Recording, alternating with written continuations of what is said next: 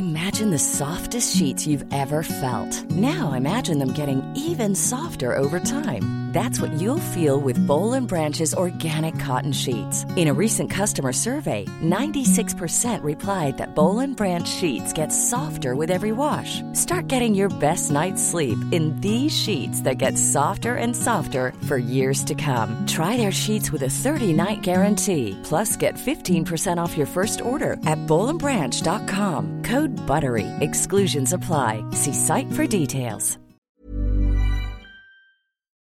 Here we go, here we go, here we go, here we go. This is it. This is Top Flight Time Machine. I am Andy Hotbody Dawson. Pow, pow, pow. I'm Sam Nifty Delaney. So what? Welcome along to the Friday morning episode. We'll begin just what we were chatting about before we started recording this. You were out last night at a musical pop concert, yeah. At the Royal Albert Hall, which is, I think, the best venue you can see a musical pop music gig in. I've only been once, but no, I've been twice. Fuck. I've been twice. Once was to see Nick Cave and the Bad Seeds, which is a great band to see there. I was right up in the gods. I think I paid 12 quid for the ticket. It was right up at the very top. Like, you're literally in the rafters, and it's standing room only. It's like being at the London Stadium watching West Ham. It's like you're spying on a gig. Yeah. Do you mind it, though? It's still all right, isn't it? Oh, yeah, it was good. I mean, it was 12 quid. I'm not that bothered. I don't always need to be right up close and personal. Yeah. No, it was brilliant, because, I mean, the sounding is fantastic. The other time I went was when my daughter went with school as part of a school choir festival. Yeah. So that was the one that I'd forgotten. I immediately remembered the Nick Cave show, but I forgot that my daughter reminded me yesterday, because I started telling her about me, and I said, we're going to this gig, but it's at a place called the Albert Hall, blah, blah, blah. And she was like, I know, I did a carol concert there once. I played there. I've been on stage there, Dad. Yeah. And I was like, did you? Well, I obviously didn't fucking go. Oh, you didn't go to that? Nah. Oh, no. I don't think so. Fuck that. I mean, come on. There's only there's only a certain number of fucking performances you can attend. Do you know what I mean? Yeah. So the Albert Hall wasn't regarded as a priority for you. That wasn't a priority for me at that stage in my life. Venue, though, innit? I'm sure she understood. But the good thing about it was for us is that we just got on a fucking bus. Yeah. We got on a bus. We walked from our house over the bridge. We got on a bus. We got off. We went to fucking Five Guys, right? And then we got back on a bus and went another stop. And then we were at the fucking Albert Hall, you bastards. Fucking park life. And we were fucking buying our fucking fezzes, which we've been waiting for so long. I mean, you were the one who told me about buying a fez when I was going to go at Christmas. I don't think you've announced who the gig was at this point. It was madness. I jumped in on Albert Hall. Yeah, it was madness. It was madness, and they were supported by Paul Weller. So, what a night. My son, who is 10, is a Madness fanatic, and he he loves Madness so much, and he's gone really, as he tends to do with things, when he gets passionate about it, he'll really deep dive a subject. He was all in. Yeah, he's all in. So, like, he's kind of become... He knows what years everything was recorded and all that sort of stuff. He could do Mastermind, do you reckon? He could go Mastermind. He does a lot of research. Good. And I don't know, it was sort of... I mean, we've talked about Madness a lot, but it was quite emotional, actually, because Madness are the band that I've loved my whole life, right? Because, our generation especially... they were the first pop band that a lot of us got into. You're a bit older than me, so you were, I know you were listening to Sex Pistols when you were like 6 months old and all that sort of stuff, right? Yeah. But for me, the first pop band that I felt like were mine was definitely Madness, right? Yeah. And so the songs stir so many kind of nostalgic emotions. Plus, to be honest, as we talked about before, the lyrics are like, some of it is genius poetry that sort of documents in the most poignant way, like life experiences that most of us who have grown up in this country from ordinary backgrounds can just relate to, right? And that's why you go to these gigs and you see so many blokes, but certainly ones of our generation, who are there and they're just, they look like fucking thugs, half of them, but they're like welling up in tears and hugging each other because it sort of speaks to them, that music, in a way. It sort of opens up emotions that most things can't manage to do. And that's right, testament to the several great songwriters in the band. But being there with my son was amazing because, they're good. They do fan service madness. They basically just did the hits, right? Yeah. They chucked in a couple of fairly recent ones, but by recent, that probably means post-2000. Do you know what I mean? Yeah, from one of the new forms. But it was all the hits, right? And so Lenny absolutely fucking loved it. But there was just something about, like, standing there. He's 10, and we're singing along, and he knows all the words because he learns them all. He goes on YouTube and, like, it was probably something like, I don't know, Our House, which is a song that always particularly stirs my hashtag feelings, right? And I looked down at him, and he's mouthing every word. This is his first ever gig. He can't believe he's there, right? Wow. He cannot fucking believe he's there. He's got a Madness T-shirt. He's got a fez on, and he's buzzing. Like, he'd been talking about nothing else, like, for the last 2 weeks. And he's sort of almost solemnly mouthing every word to this song. And I'm mouthing along as well because it's a song you're so familiar with and heard so many times. And I did feel really emotional. Like, I felt like semi-tearful. The tears didn't stream, they welled. Yeah. Because it's an emotional band, but also that thing that, like, you were really into them. I remembered vividly what it meant to me when I was his age, and then I'm looking at him and it means the same to him. And you're thinking it's strange, really, because people who aren't deep into Madness, no one, I think, dislikes Madness, but people who aren't super into them think, oh, they're a fun band. They do sort of fun, jokey songs sort of thing. But, of course, in fact, like, these songs are just like little vignettes of life that just absolutely fucking punch you in the guts, don't they? Totally. Because they mapped out our lives. Where, Our House, Baggy Trousers, Embarrassment.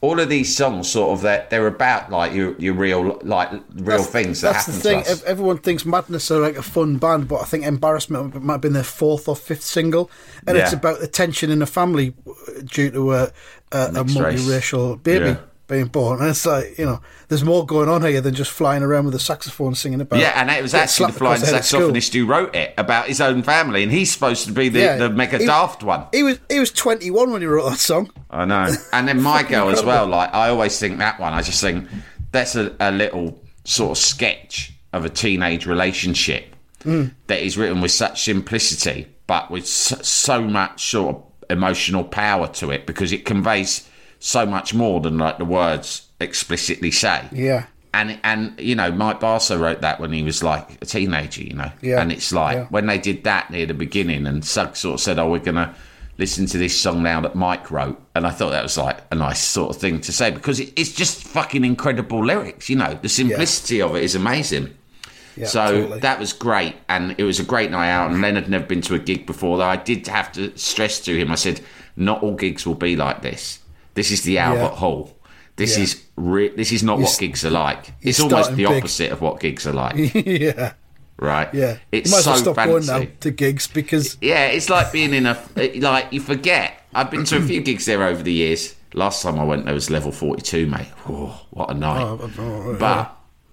But you forget. It's like going to a gig, but in, like, a really fancy hotel from Jeeves and Worcester times. Yeah. And I said to him, I kept stressing it to him, and I said this morning, just remember, when you get a bit older and you start going to gigs with your mates, not with me, right, it will be extremely different. It'll be more like, it'll be like halfway, it'll be a mix of that, but also going to West Ham. I said it's somewhere like that, but it will not be pleasant. I mean, we got an Uber home afterwards because it was late and he was really tired, and I just thought, we're quite near to home, I'll get an Uber. So we got an Uber, and he sort of snoozed in the car, and I'm like, we've done it the luxury way. Do you know what I mean? Yeah.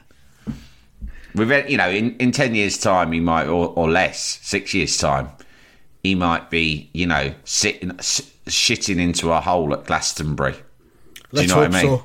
Yeah, let's hope so. Yeah, yeah. You've sown the seed there, haven't you? yeah. Definitely. Well, that sounds great. And you got a fez. I just thought you should mention who the gig was, in case people just thought you were buying a regular gig fez. Yeah, just go. I will. I do intend to wear that fez to every gig that I ever go to from now on. No, it's all nice. I sort of mentioned it in passing to my good wife yesterday morning that we would be purchasing fezzes because when we were supposed to originally go to see the O2 at Christmas, you'd said that, you know, look, get a fez. Everyone gets a fez. And I thought, well, that sounds like a great fun thing to do. That's living all right. So I told Len we're getting fezzes back in December, and he had never forgotten this. This had become like, here it is. There's the fez, just like mine. I've just put on my Madness fez. It feels nice. The tickle of the, what do you call that? The tassel on your head. The tickle of the tassel. It feels nice, doesn't it? Oh, lovely. Just across the forehead. Oh, yeah, you lovely. like move your head on purpose because it's sort of like, I wouldn't say it was erotic, although it could be used for erotic purposes. I mean, a longer tassel that would reach down to the nipple would be even better. But, Madness after dark. I might get mine adapted. I might take mine up to the tailors and say, could you attach a longer tassel to this hat? It's for personal reasons that I don't wish to go into.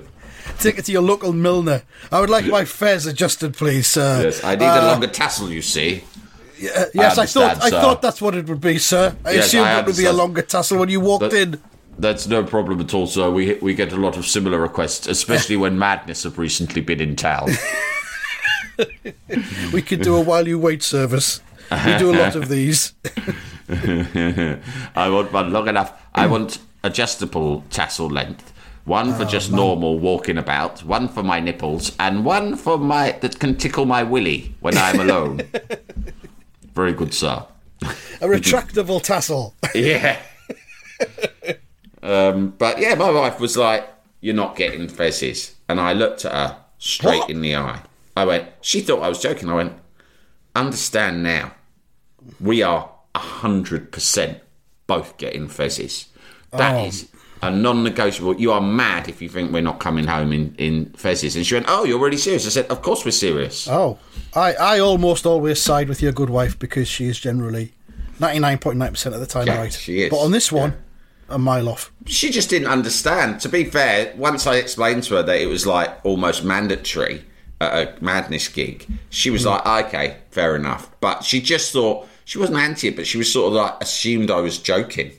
But it's like, but you know, the thing about my wife is, to be honest, I don't criticise her much. There's not much to criticise, but I will say this: she's generally quite anti-hat. Oh. I mean, that's the only thing I can find about her that I'm not that into. Is that over the years, I've always, especially since I've been bald, I like a hat. I mean, you know that. You've seen me in all sorts of hats. I've seen you around, yeah. Right, you've seen me around, hatting about. There he is, hatting about. What's he got on his fucking head now? Right, I like hats. But to be honest, even when I was younger and I had hair, I enjoyed a tit for tat, right? And my wife's just like, I think a lot of wives are like this. And there'll be women listening to this, and I think it's a general thing, is that women don't like their husbands or boyfriends wearing hats. Women are like, that. Women generally, I found, it's a generalisation, they're not keen on men wearing hats. Do women like men with hair? Is that a thing, do you think? Do they? I mean, me and you have got not a lot of hair going on, let's be honest. You could have hair if you wanted. I tried a while ago. You've made a political decision. It didn't come out. It didn't come out good. You should grow your hair really long. I might try again, but not now summer's coming. There's not a lot going on. I don't know. Do they see it as a sign of virility? Or I probably got more female attention when I had hair, but that it's impossible to tell whether or not that was because of the hair or just because I was young and vibrant and free and dynamic. You know, because obviously I got bald and I sort of got old and horrible at the same time. Yeah. But a newsreader once told me that I was much more... I showed her a picture of me with hair. I can't went, stop reading the news for 5 fucking minutes and have a look at this picture of me when I had hair. And she said... I tell you now, she was really sincere. She went, "You are much more handsome without hair." And I took those words because, you know, I don't get many compliments. Who does? Exactly. What man of my years? You just don't get them. Oh, we're invisible men of our age. We're invisible. That's fine. And it's fine. It's like, why shouldn't we be? But I liked this newsreader, not in a romantic way, although she was a lovely person and we were friends, and she told me that with a real serious sincerity. And because compliments are thin on the ground when you're us, I took it and I treasured it. And now whenever I feel self-conscious about my baldness, I just think of her saying that. Reach into your memory box and pull that out and have a look. I do, yeah. You got to do what you got to do. Sometimes we all get in. Everyone can feel insecure about their appearance. No point denying it. There's whole podcasts about it now. In fact, last night when I was on my way to Madness, listen to this. My brother called me. My brother Theo, you know Theo, right? Mm-hmm. And he wanted to ask me something or other, and I said it. And I said, yeah, all right, I've got to go because I'm on my way to Madness, to the Albert Hall, see Madness with Len. As I said that, I heard a female voice go, oh, that's lovely. And it was the classic, right? We've all been there. In fact, I think it forms a whole episode, an early episode of Curb Your Enthusiasm. Turns out he'd been chatting to me on hands-free in the car with his wife in the car. Now, thank God I hadn't said anything wife inappropriate. Yeah. But I could have done. And I would have appreciated a warning. I think the etiquette is you've always got to say, you are on hands-free. It's like when Davina McCall used to say, Big Brother house, you are live on TV, please do not swear. Do not say fuck or bugger. Yeah. It's just a decent thing to do. The sneaky hands-free call is power play. I know. Anyway, the good thing about my sister-in-law, entrapment, who I'm quite close to and I like very much, she will always reveal herself early anyway, because she's someone who cannot fucking resist interfering with someone else's conversation.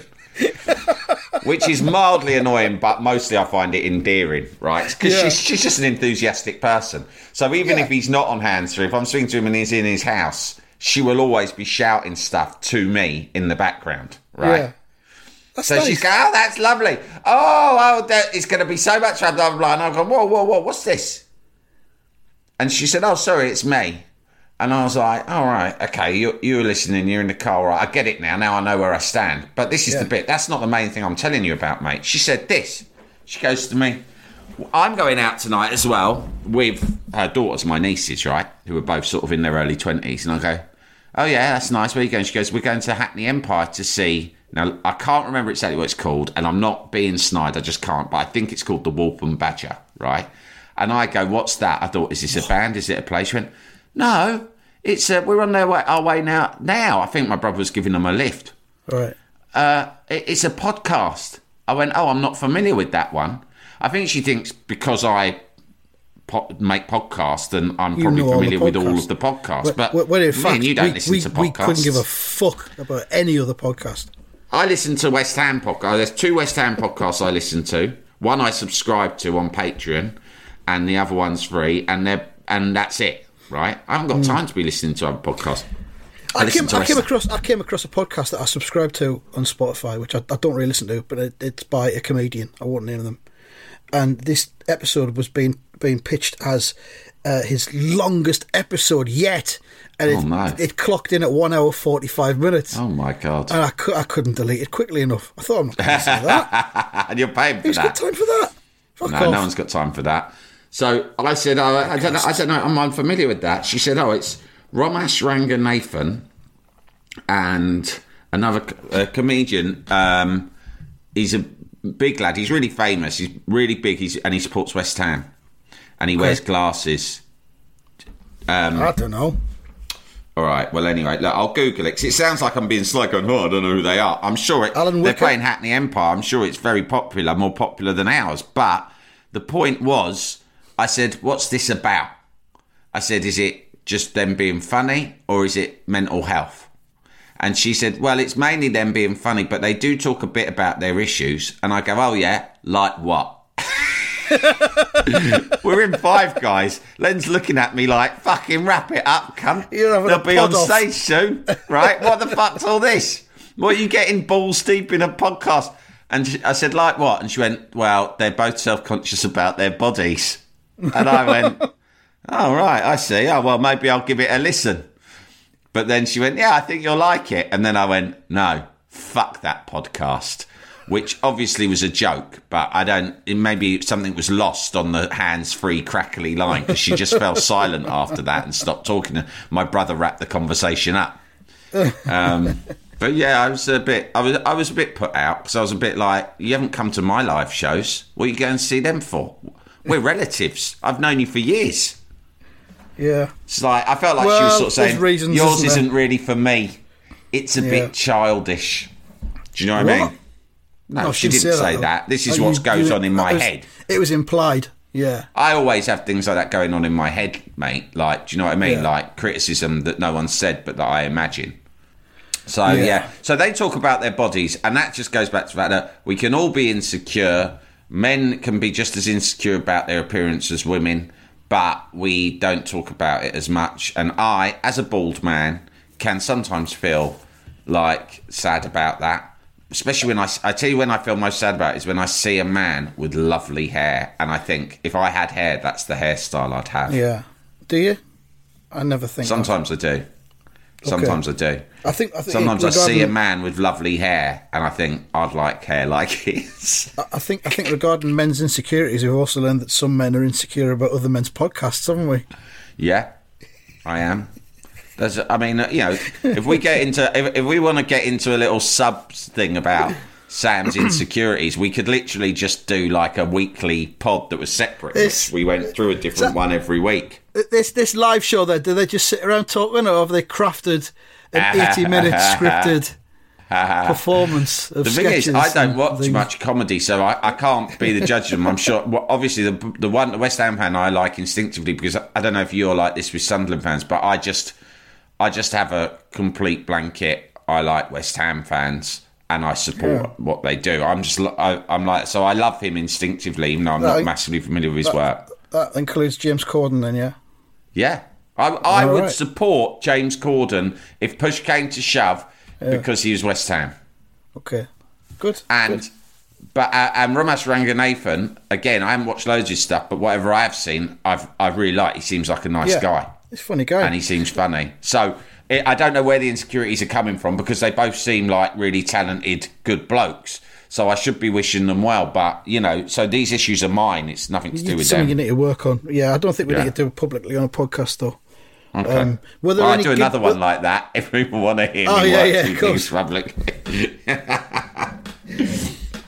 Were there any gig cunts near where you were sitting? Was there anybody who was talking all the way through the gig? There was one type of gig person who I noticed, but I was up quite high, and so I was looking down at the people in the standing area, right?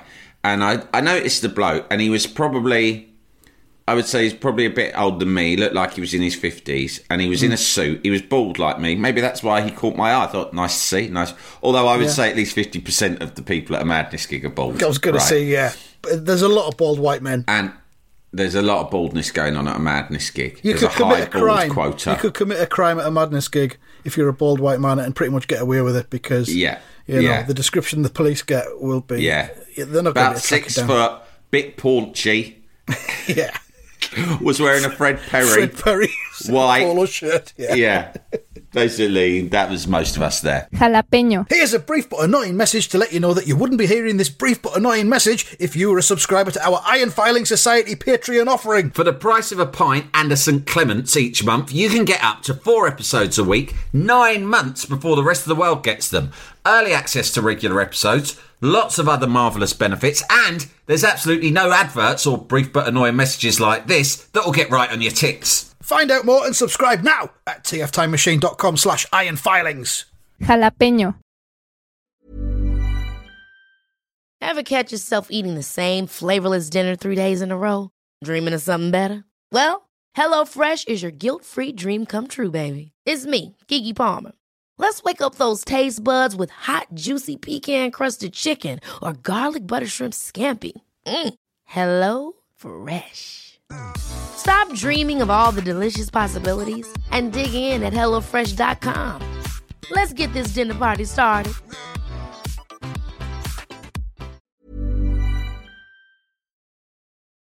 Jalapeño. This guy was wearing a suit, like a tonic suit, like, you know, sort of classic sort of, you know, mod type suit.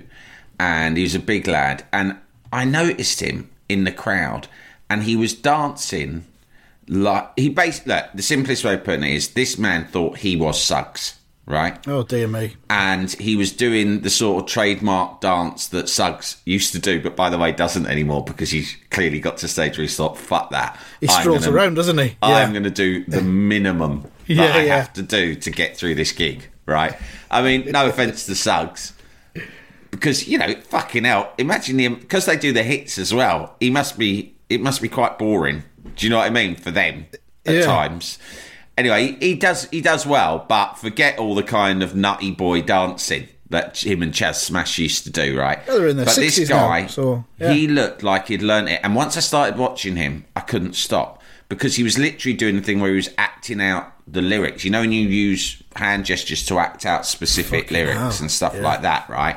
And he was doing a dance, but it was the reason it was noticeable as well was what he was doing some leaping and jumping back in the Suggs style / Chas Smash style, and it was creating a huge like space around him because he was in a way it was quite aggressive. So people had to move back because if they didn't, he would crash into them unapologetically. Yeah. So I started looking and thinking, this is a bit cuntish. And then I noticed that at the end of songs, he had a separate, very well, almost choreographed, pre-planned performance for each song. And at the end, no one was looking at him apart from me. He didn't know I was looking, so I was looking from above. He would sort of do a bow, right? Oh, my God. And I realised that he was a man in his 50s who basically goes to Madness gigs and pretends to be the lead singer of Madness in his head. But then I thought, that's really super weird. But then I thought, actually, that's a thing at gigs that I'd forgotten about. Like, when I was in Euro 96, when I used to go and see Oasis on a semi-regular basis, like most people did, the whole audience was full of people who just basically were doing Liam Gallagher impressions. That's what happened at Oasis gigs. And there are certain bands that attract that. And if you go to Smith's gigs, you will see, back in the day, if you went, I mean, I've never been to a Smith's gig, but I've been to Morrissey gigs. You just see loads of Morrissey clones. Yeah. And it's sort of a strange thing. It's like going to see Batman, but dressed as Batman. Yeah, I went to college with 3 or 4 fellas who would adopt the entire Morrissey look, and it was always deeply suspicious. But at the gig, it seems weirder. It's like I'm going to go to the gig, and I'm going to do the performance, and some people might get confused and think, "Wait a minute, I thought Suggs was on stage, but he's here in the audience. What? Is it a What's hologram? going on? This is nuts, Suggs." I can't believe you're next to me dancing. Thanks for a great night. And the bloke wouldn't deny it. He'd go, no problem. Want my autograph and a selfie? Want to suck me off? That's what it boils down to, yeah. Let's be honest, it all boils down to looking for a blowy. Yeah. You think, you're thinking to yourself, there might be men or women here who find Suggs really sexy and attractive. And so if I act just enough like Suggs, like maybe 70% Suggs, they'll think, well, I'm never going to get to suck off Suggs, so I'll suck off this guy instead. Yeah. That's life, mate. He's wearing a fez, but his tassel's really long. Yeah. It's about 4 feet long. That's right. It's to tickle me willy. But you can do that for me if you want. In the final analysis, it's like Buddha said, mate. Everything boils down to suck-offs. That was his greatest quote, I think. Yeah, you can get that on a poster. I've got a meme. I print it out and put it on my pinboard because that helps me with my mental health process. Post it on the Twitter for everyone. They can all print it out, put it on their wall. End of the day, it's all about the sock-offs.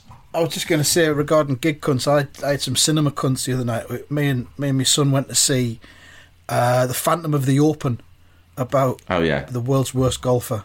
Yeah. Maurice Flitcroft, and it's a cracking film. Is it a true story? It's a true story. There's a book as well. The book came out a few years ago, which I've got, and they made it into a film. And it's about a fella who wangles his way into the British Open in 1976 and is terrible, and is kicked out, and then keeps going back again and again in different guises, appearing in the British Open, following his dream of being a golfer.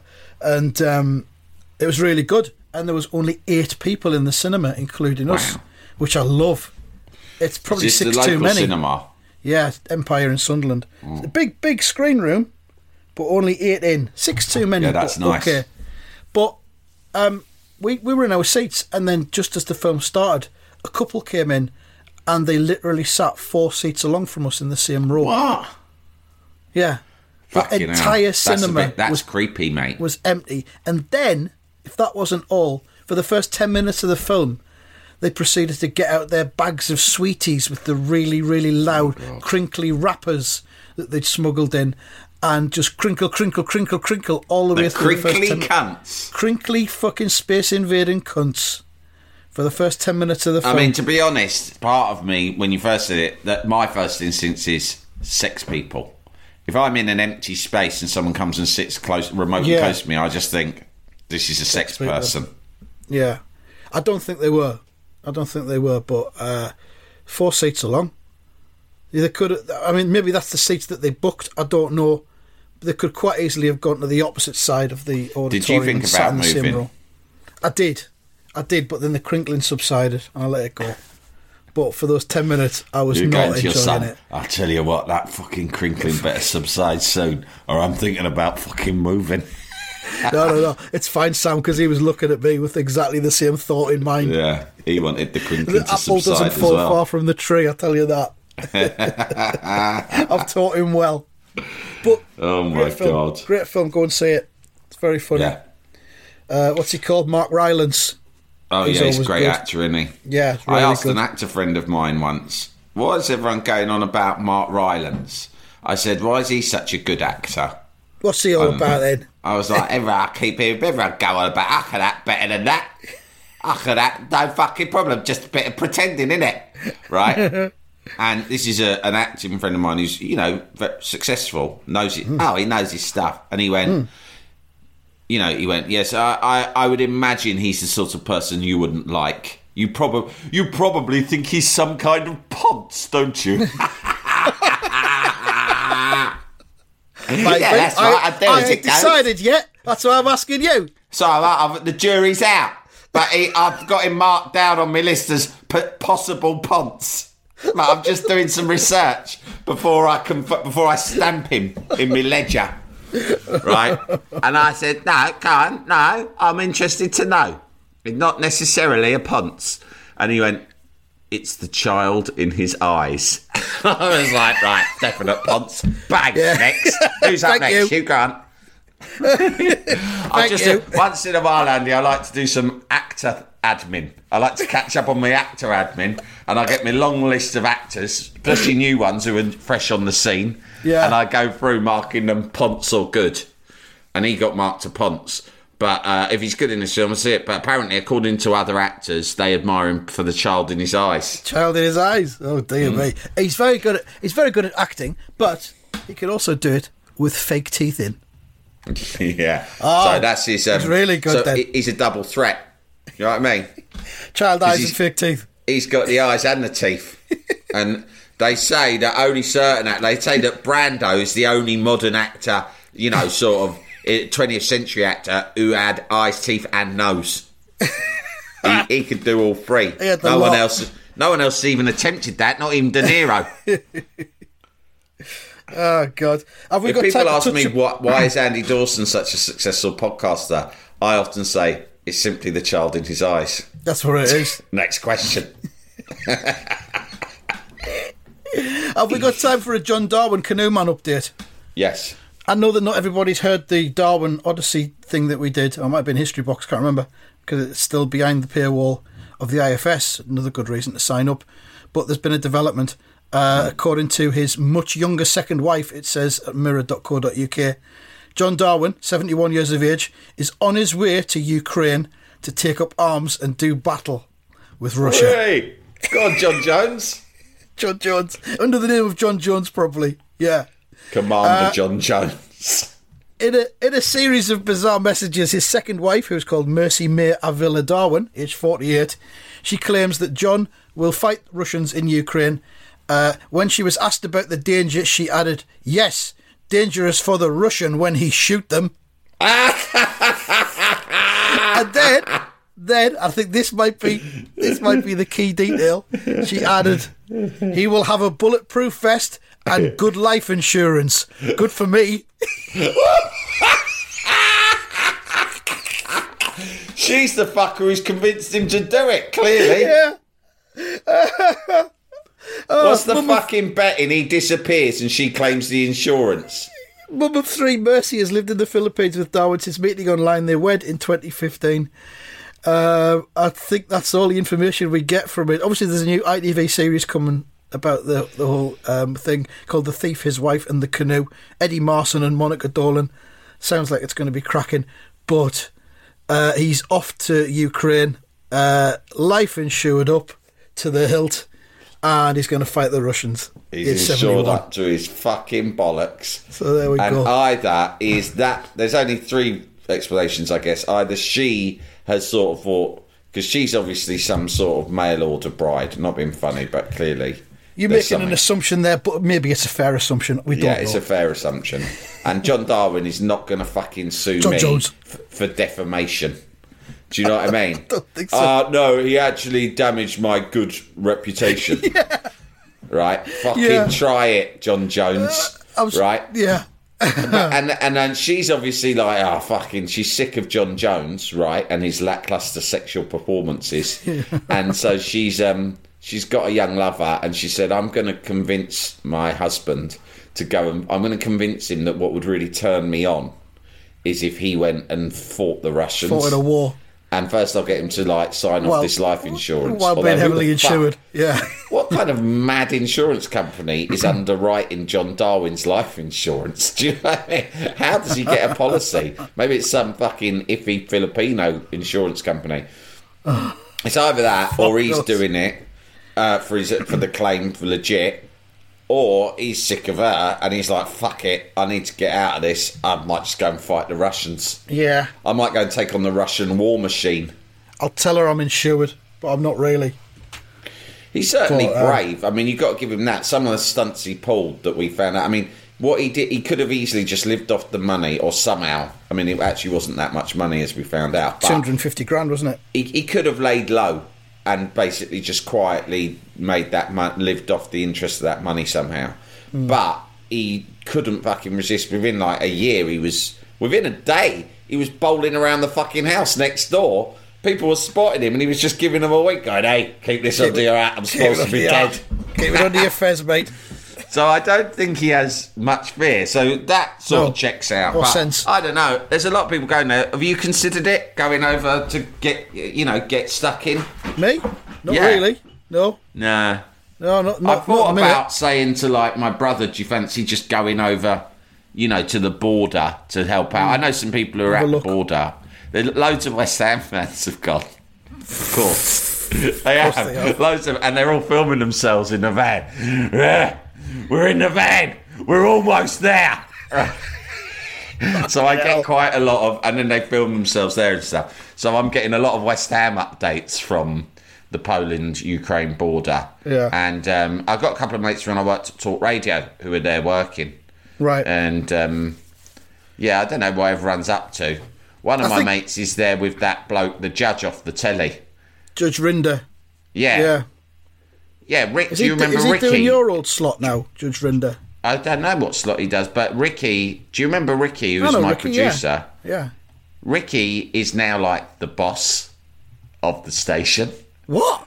So he's like the boss of output. He's the boss of content. Like Yeah. He's the boss. Do you remember he was like made the tea? Yeah. And he's there with fucking he's there with fucking Rinder right now. On the fucking front line. There you go. That's a lesson for everyone. Work hard. But he knows that when he was my producer, the only stories that really motivated me ever were ones about escaped animals on the run, which I think probably he found frustrating because he aspired to being a serious journalist. And he was stuck with Judge Rinder. He's stuck with a bloke like, I did like 3 months on that fucking Flaview, the escaped lynx down in Dartmoor, right? And created a whole jingle around it for Lynx Watch and stuff. So to be fair, he has been sending me lots of stories because there's a lot of animals struggling out there. And there's like nutters who sort of went into the fucking war zone to help free like a Bring the animals out. lion and a bear that were like, I don't know, they were caged in a fucking zoo or a circus. They're like, you gotta fucking get us out of here. This is fucking mad. There's fucking bombs going off everywhere. If you could just get us out of the cage, I reckon I'll be all right. I could get across the border to somewhere. Belarus, at least. Right? I'll find my own way. I'll start a new life. I'll keep my head down. It'll be all right. Yeah, it's fine. But at the moment, there's not much I can do because I'm literally in a cage. And so only sooner or later, I'm going to be fucking collateral damage here unless someone gets me out. I promise I won't eat any people. I'm not in. Mauling is not on my agenda. Trust me. I'll admit. I'll hold up my paws and I'll say yes. In the past, if I'd escaped, I probably would have mauled someone, just out of frustration more than anything. I'm very tame now. But now it's just not high on my agenda. My agenda now is self-preservation, and if I start mauling, that's only going to slow me down. I'm looking at the Littlest Hobo as a kind of blueprint for the future. Yeah. I'll go from town to town. A lion can actually be quite useful to humans who find themselves in a scrape, right? I could use the inherent menace of being a lion. I won't be violent, but people will be scared and they will do what we want them to do just if I turn up. I might maul one or two of them. Say if there's a village, right, and there's a bunch of villagers and they're being exploited or bullied by a sort of some kind of loan shark or villain and his henchmen, right? I turn up and I help the villagers out, yeah? Because I'm a lion, so I go and scare the fucking wits out of the baddies, yeah? No Maul one gets a couple mauled. of them. No one gets mauled. But the baddies may be mauled. Well, yeah, once or twice. Some people are going to have to be mauled. But the thing about being a lion, I've picked this up over the years, is that very often it's just the threat of being mauled is enough.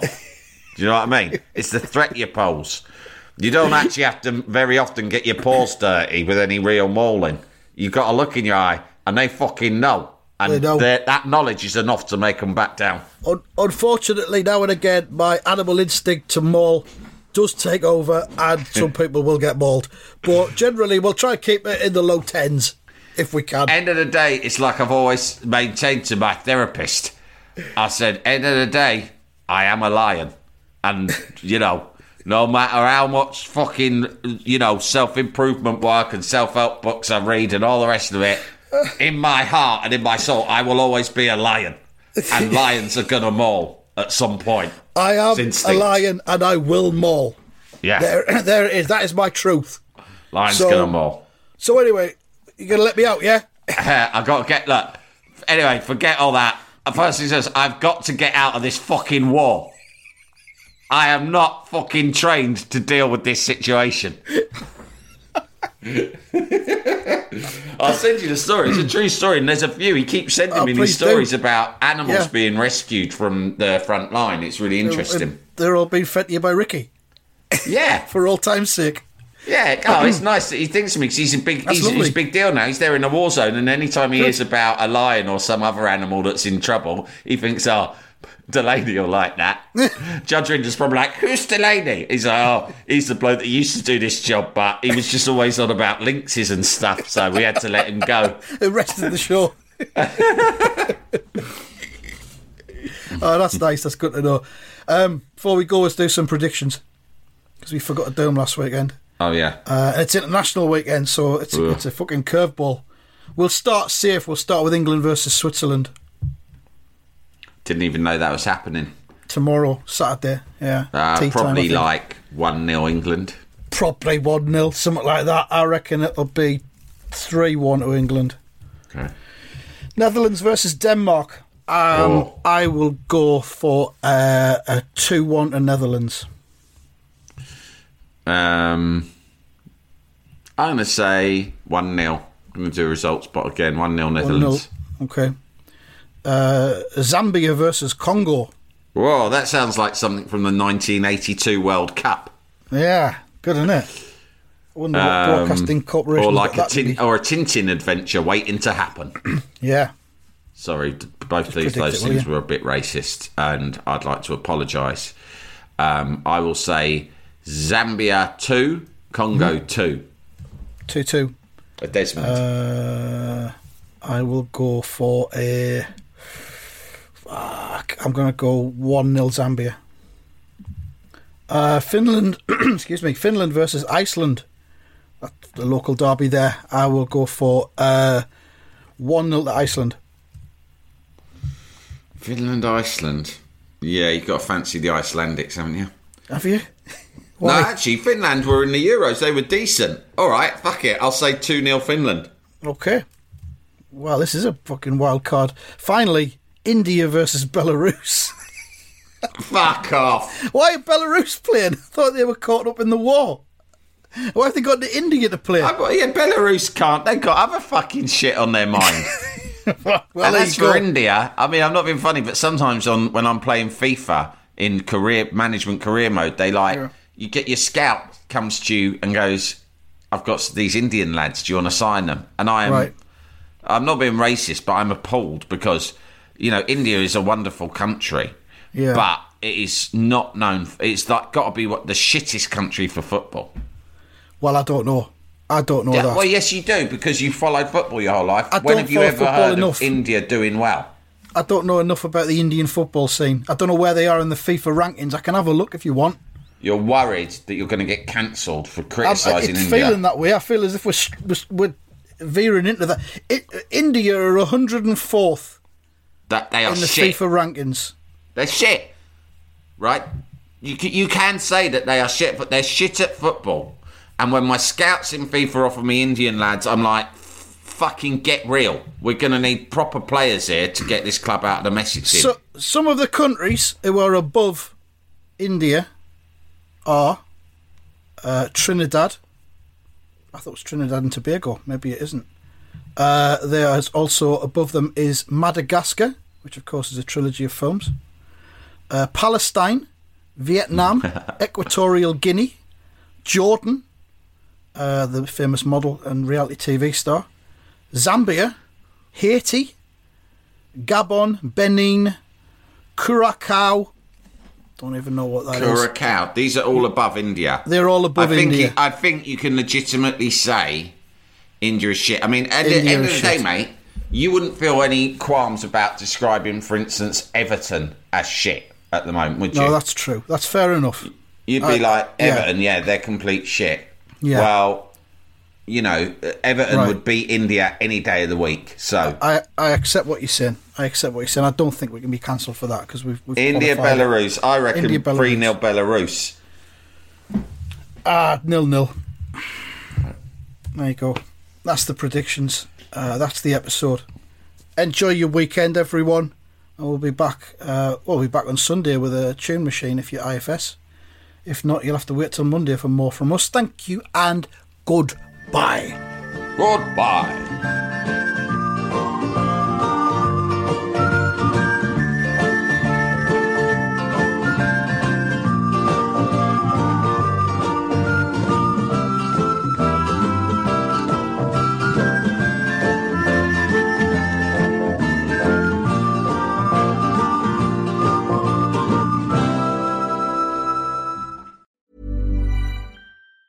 Ever catch yourself eating the same flavorless dinner 3 days in a row? Dreaming of something better? Well, HelloFresh is your guilt-free dream come true, baby. It's me, Keke Palmer. Let's wake up those taste buds with hot, juicy pecan-crusted chicken or garlic butter shrimp scampi. Hello Fresh. Stop dreaming of all the delicious possibilities and dig in at HelloFresh.com. Let's get this dinner party started.